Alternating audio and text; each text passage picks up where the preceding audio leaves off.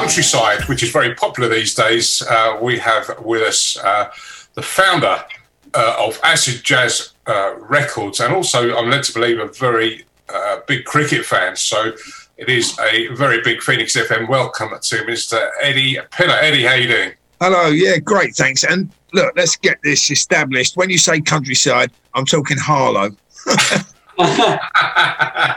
Just down the road from Brentwood, but there you go. That's Harlow. Is that Newtown or Old Harlow? There is a difference, isn't there?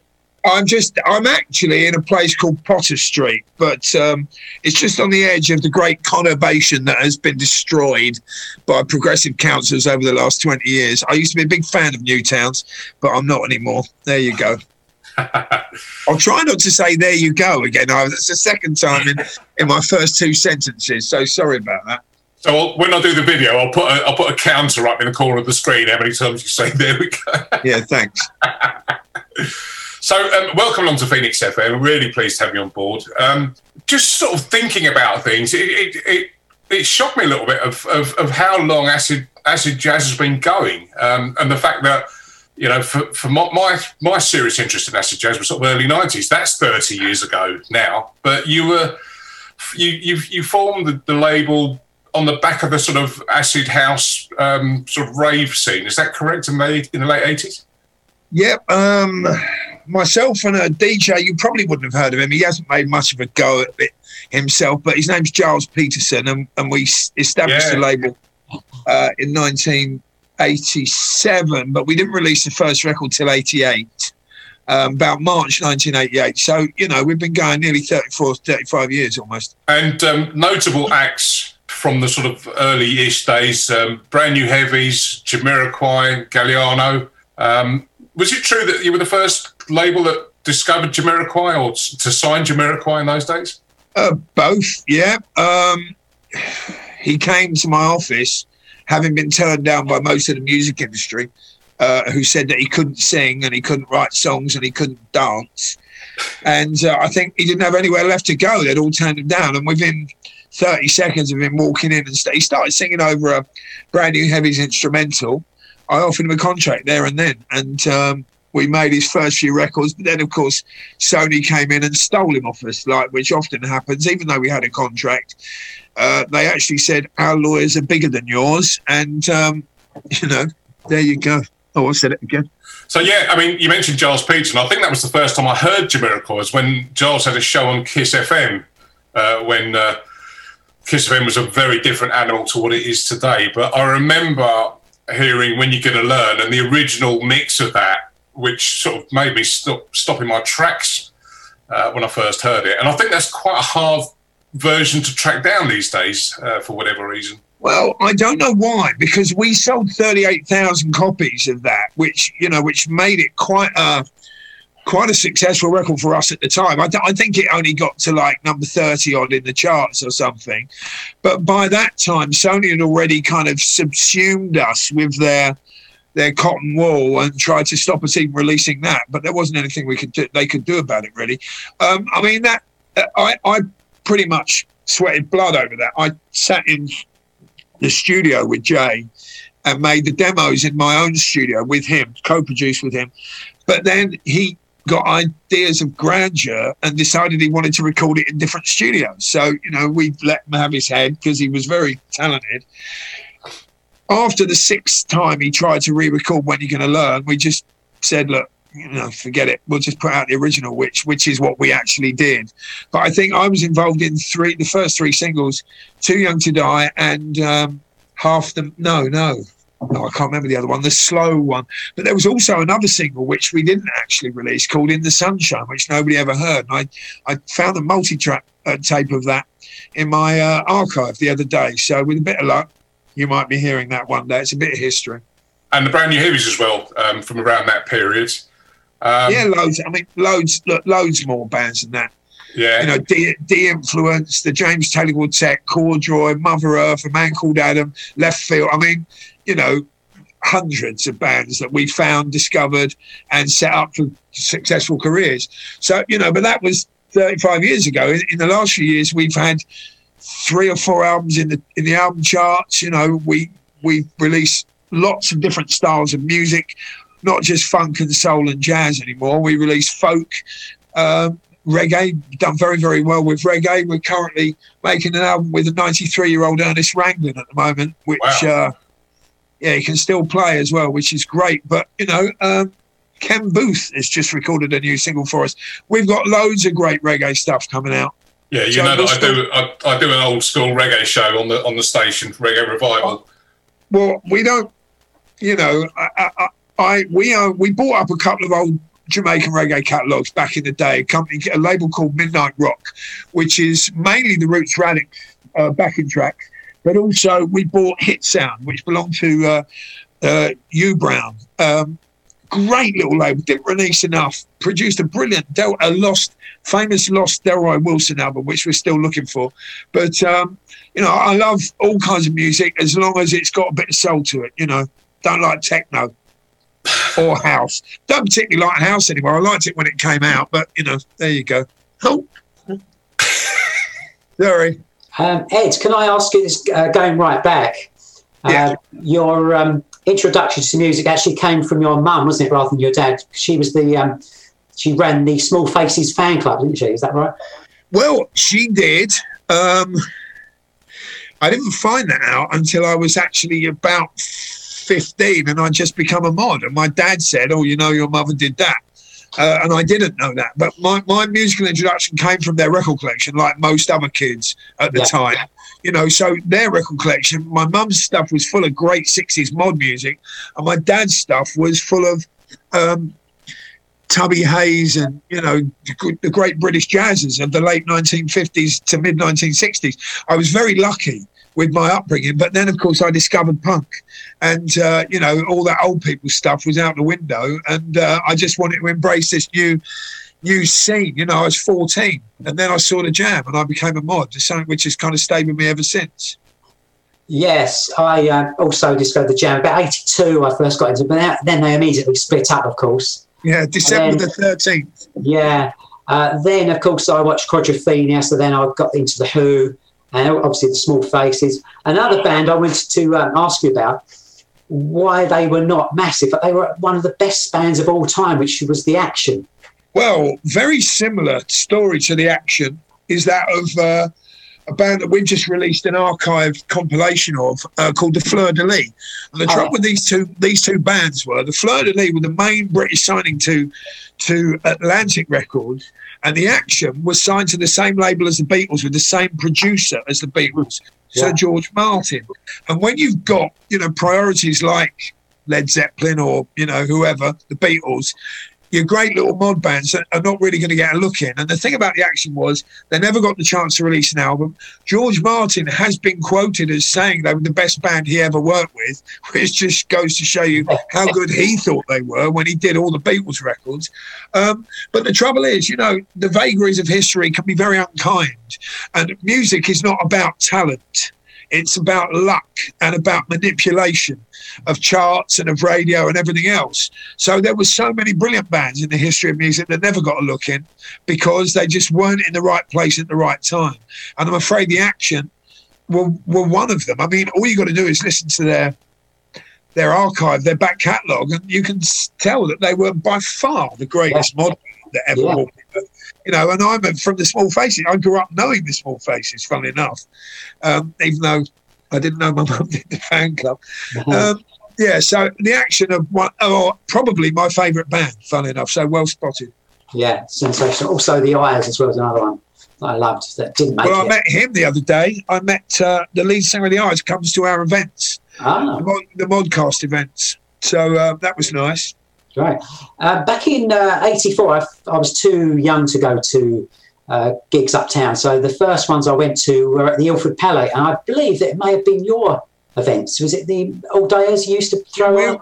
You really were a teeny mod, weren't you? Oh, yeah, at the Ilford Palais, yeah. Yeah, they were mine. I started putting on those gigs because we were sick of old people, old men my age now, telling us what we should listen to and what we should like. I was just 17 when I hired out the Ilford Palais.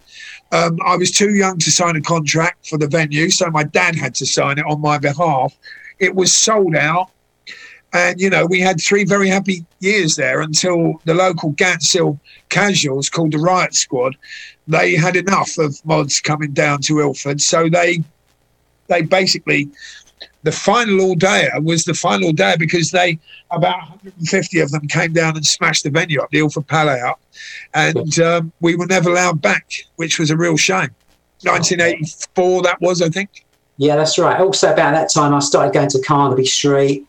And I used to go to see Jimmy, and I used to buy the singles, your fanzine as well. Also, one of the first singles I bought was actually on your Well Suspect. Fast Eddie. Fast Eddie, yeah, you got it, yeah. Well, they were from, I think their last ever gig was in Brentwood, actually, at the Hermit Club. Is that still there? Yeah, it's still going, yeah. Surprised it's not luxury flats like every other venue I've ever been to. Yeah, well, I mean, it was a great time, the kind of mod scene. I was very lucky. I was a very young entrepreneur. I left school at just 15, actually, because I wanted to work in the music industry. I couldn't get a job, so I concentrated on making my fanzine a success. And we ended up selling, you know, I think by issue 16, we were selling 13,000 copies of a homemade magazine that I did in my bedroom and, you know, stapled by my nan. Fun enough, just remembering her going around a table with all the different pages, you know, like all laid out in the right order. And I would just wind her up and push her off, and off she'd go. And 6 hours later, she'd bring me like, you know, here's 1,000, Edward. And it's like, thanks, Nan. So, yeah, it was all completely, you know, off my own back. I always worked very hard because I loved music and I wanted to do that as a career. So by the success of the fanzine, eventually, I got picked up by Stiff Records in 1984, 85, and they gave me my own office and my own staff and my own label. And I was still not even, I think I was 20. So, yeah. Yeah, it was a very good time for me. Yeah, and when I first started going to the gigs in London, 100 Club, we came to those bands on that label, The Prisoners and Making Time, who are massive favourites of mine at the time. Fantastic. You'll be about 4 years younger than me. So what are you, about 53, 54? You got it. Spot on, 53, yeah. Yeah, well, you're the right age for that second. We call that the second wave of the mod revival, you know, like after the Chords and the Purple Hearts and Secret Affair had all split up, you know, when the Jam went, everybody thought that's the end of it. In fact, what happened then, everything got bigger. You had The Truth, you had the Untouchables, Making Time, The Prisoners, Fast Eddie, and the Moment, and all those little bands. And the scene just got bigger because all the kids that were 10 in 1979, when the Jam were around, were suddenly, by 1984, were suddenly old enough to go to gigs and old enough to buy their first scooter. So suddenly you had this enormous explosion of mods all around the country, in fact, all around the world. And we just happened to be in the right place at the right time. Hey, do you think there's any reason for mod culture surviving in the way it's done? Because you just sort of touched on there, in the late 70s and early 80s, there were lots of different kind of groups. You mentioned the Casuals, there were New Romantics, there were Skinheads. I think at the time, sort of 60s style rockers were trying to force themselves. You had the heavy metal kids, you had rockers, Casuals, Soul Boys, Rockabillys, Teds, you know, you had goths, New Romantics. Why has all that faded away but mods have prevailed? Acid House.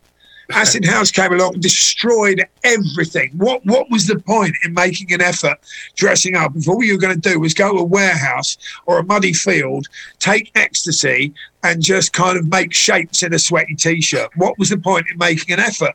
And, of course, the thing about mods was, you know, Acid House destroyed the mod scene as well. But what Acid Jazz did was give mods a chance to get back into music by taking what, you know, Galliano always says that Acid Jazz was half mod and half casual. The casual was through Giles Peterson and the mod was through me. And then Acid House came along. We're all like, well, no one comes to our gigs anymore. What are we going to do? Oh, I know. We'll just give our style of music a different name. So by calling it Acid Jazz, didn't have much to do with Acid House, by the way, people started coming. And all the mods that didn't want to go to a field, and all the soul boys that preferred dancing to jazz and jazz funk gravitated around what we were doing. And I tell you what, it became bigger than acid house because, for one thing, it broke America in a way that acid house didn't, techno did many years later. But as you can see from all those awful films made in the late 90s where they go in a nightclub in America and it's all banging awful techno. But the thing about acid jazz, because of the Heavies and Jamiroquai and stuff, it broke all over the world. So for a couple of years, from about 1990 to 1993, it was the biggest scene in the world. And we sold probably 70 million records collectively with our bands and Giles's bands on Talking Loud. So it was a very, very successful reinvention of youth culture. But none of the other youth cultures survived, really, that period of acid house. That, I can't remember the last time I saw a Teddy Boy. I can't even remember the last time I saw it. It's funny, there's a few skinheads around now that always say, yeah, but I wasn't one of those skinheads. I wasn't a Nazi skinhead. I was a reggae skinhead. Yeah, right, mate. How many reggae skinheads did I meet in 19? Anyway, we'll leave that there. Yeah, I don't remember those being the ones standing on my head on the playground. Well, that's exactly what I'm talking about. My whole life was spent either fighting or running away from or chasing after boneheads, as we called them at the time. We didn't even call them skinheads. They were nothing to do with that glorious youth culture of the mid-70s, dancing to rock steady with, girls with feather cuts. These were shaven-headed morons who went around beating up people. And and I'm glad they've gone. Yeah. Well, that was emotional. Let me ask you about cricket, because a little bird told me that you are into your cricket. Do you want to just tell me a little bit about that? Yeah. The only thing, well, that's not true, actually, but the only thing I liked at school, I was going to say the only thing I was any good at, but I was actually quite good at school in general. But the only thing I enjoyed at school was cricket. I was a leg spin bowler. I had one game for Essex under 14s where they didn't bowl me. What's the point of that then? If you're going to, anyway, you know what it's like. At that level of cricket, it's all about the regions of Essex, and you have to pick 2 from Central Essex, 2 from North. So I was one of the West Essex kids that got put forward, and because the manager, I think, was based in Ilford, I didn't get a bowl. So that was quite soul destroying. But apart from that, I played cricket my whole life. Cricket was the kind of thing that you could do anywhere at any time. I'd go to Australia, I'd get a game, I followed England around the world. When acid jazz was at its peak, I was lucky enough to have the money to follow England to the most bizarre places long before the Barmy Army. And in fact, I stopped going when the Barmy Army kind of turned up, because I think they ruined, with their constant bugles and constant crap, I think they ruined the concept of going to, my favourite time, even though we got absolutely hammered in the test, was going to see England play the West Indies in Guyana, in the old ground, before they built this new fancy cricket ground out of town. And it was just the best thing I ever did. There was about 25 people from England there, and most of them, I sat next to Mark Rampakash's family for the whole game, and there were probably about 25 people from England, but the ground was completely full up. I remember Ian Salisbury was playing, because he's a leggy. He used to give me nets, and he used to teach me cricket. But anyway, I remember he got absolutely hammered. But the young kid made his debut and scored a 50 from Guyana, and I can't remember his name now. Anyway, there you go. He was about 16 at the time, and he went on to be one of their best players for the rest of his career. But of course, this is now. Oh, not Chanderpaul. The young one. Yeah. Chanderpaul. Yeah, that was. I think he made his debut, and everyone's saying you got to watch out for this kid. He's really good. So I played a lot, and then bizarrely, I got a phone call from Mark Webster, who you sound like, funnily enough, Darren. And you do sound like him. You got a bit of the Webster about your voice. He was a big cricket fan. And he said, look, there's an opportunity come up. Would acid jazz like to sponsor Surrey? Now, at the time, in spite of being from Essex, I didn't like Essex because I didn't get to play more than one game where I was a fielder. So I was very keen on Surrey. They had the best team at the time. So I said, well, what's the plan? And he goes, well, a mate of mine is a bowler called Kendo, Neil Kendrick. I think he was a slow bowler, and he needs a sponsor. It will cost you about 800 quid to pay for a car. So I went down, I had a meeting with the girl, and she said, well, look, we're trying to attract young people into cricket. Would you be interested in a bigger package? And I said, what do you mean bigger package? Well, a bigger sponsorship package. Oh, God. I just remember it. So I said, well, how much? She goes, $4,000. I said, well, what do you get? She goes, well, I'll tell you what, for $5,000, you get the following. Your own box at the Oval. You get 4 sight boards around the sight screens. You get one match on the wicket, Acid Jazz versus somebody else, because we had Acid Jazz had a cricket team for many years. We turned out regularly. We used to play at the Paddington Rec at the time. Lots of kind of relatively famous people. We used to have a Crystal Palace player open the batting for us and things like that. So it was, slightly celebrity, but much more relaxed kind of cricket side. So this was peanuts. You can imagine how much that would cost today. It'd be £500,000. Yeah. Because don't forget, in those days, cricket was on television every Sunday, and Surrey were one of the main 2 teams along with Middlesex, and they were always on telly. So I, spoke to my partner Trevor, who was sadly murdered in America by Russian gangsters. That's another story. Found his headless body in Mexico, but he was another big cricket fan. And he went to Repton, which I think was quite a big cricket school, although he got expelled. Anyway, so we took this package, and I got to meet Kendo. And what they said, the reason I picked Neil Kendrick was the soul boy, and he was a big Acid Jazz fan. But, when I went down for the meeting, they said, well, you can choose somebody else from, maybe from the second 11, you get somebody else to sponsor as part of the package. So I phoned up my mate, who was a cricket commentator at Test Match Special, like a producer, not a commentator. And I said, anyone in the Surrey second 11 I should pick as a sponsor. And he went, well, there's this kid who's, he's only, I don't think he's played for the first team, but his name's Adam Hollyoake. And, I've heard good things. So I picked Hollyoake. Within 9 months, he was captaining England's one-day side. Right. So suddenly I found this Acid Jazz at the centre of Surrey's best season, for many years. I'm down there, long hair and a beard, playing on the pitch with my own box.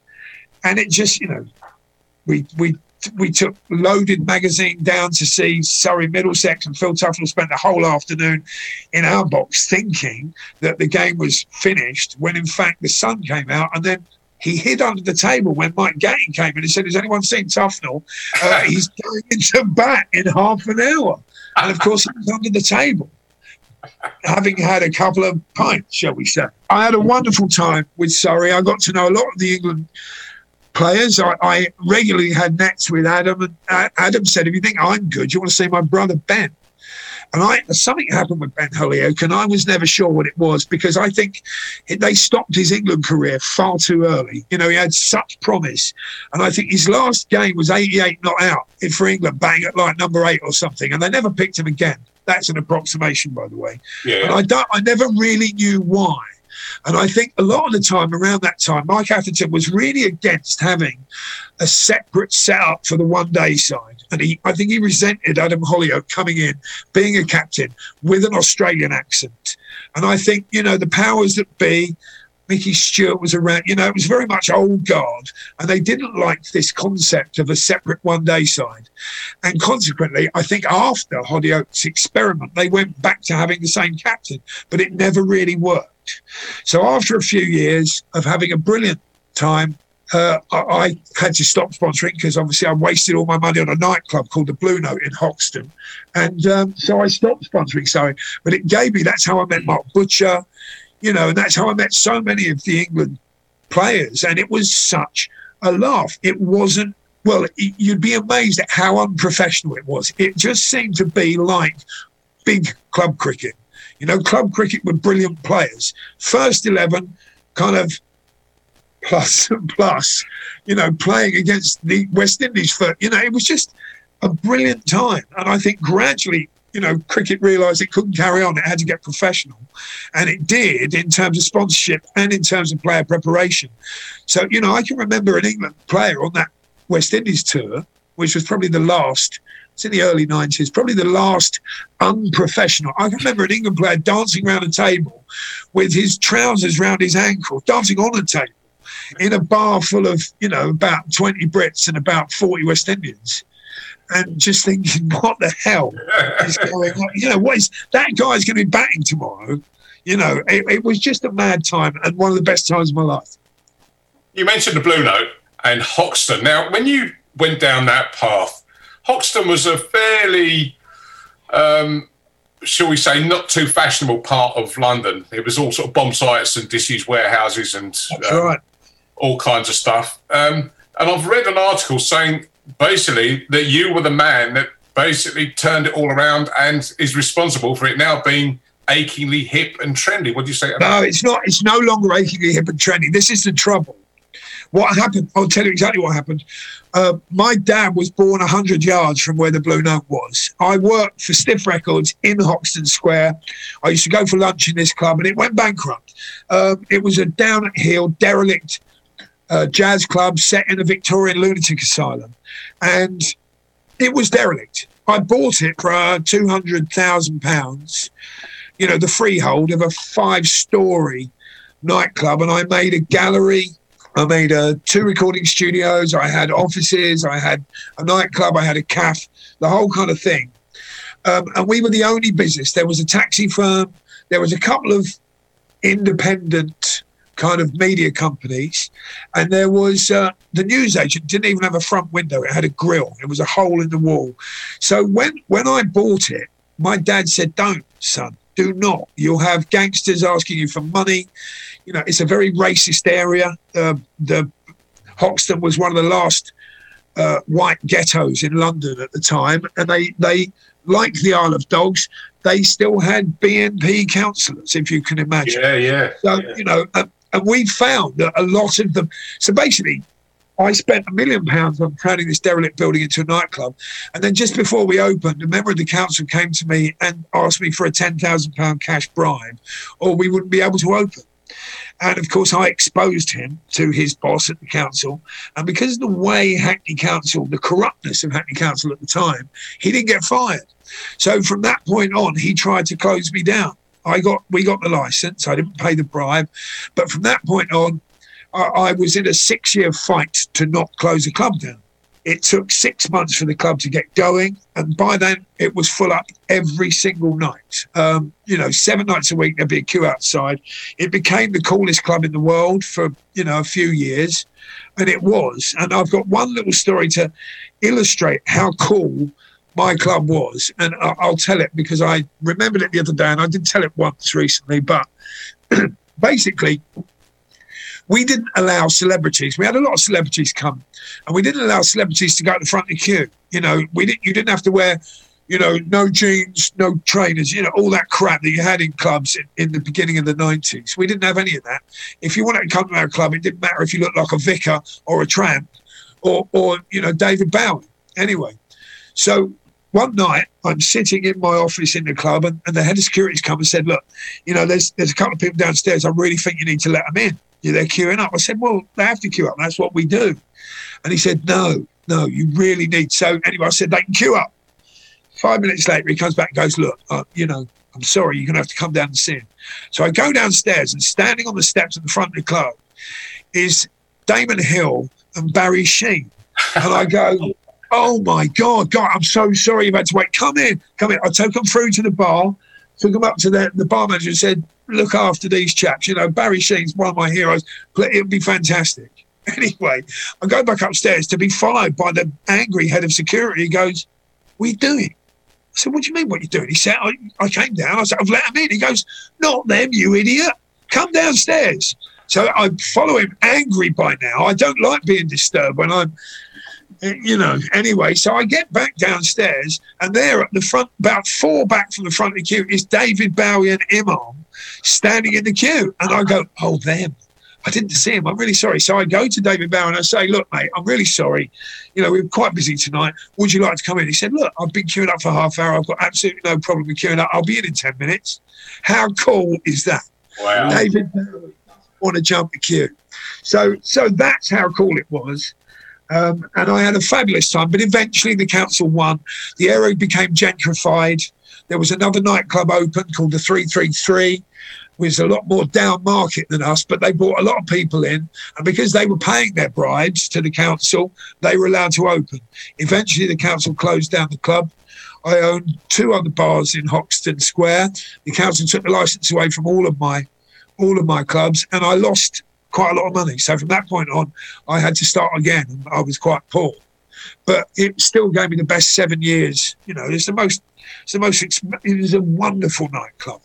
You know, all the people that started it, Goldie, Talvin Singh, Cold Cut, it was just amazing. But was Blue Note Records associated with that, or was that something else? No, we nicked the name because it was jazzy.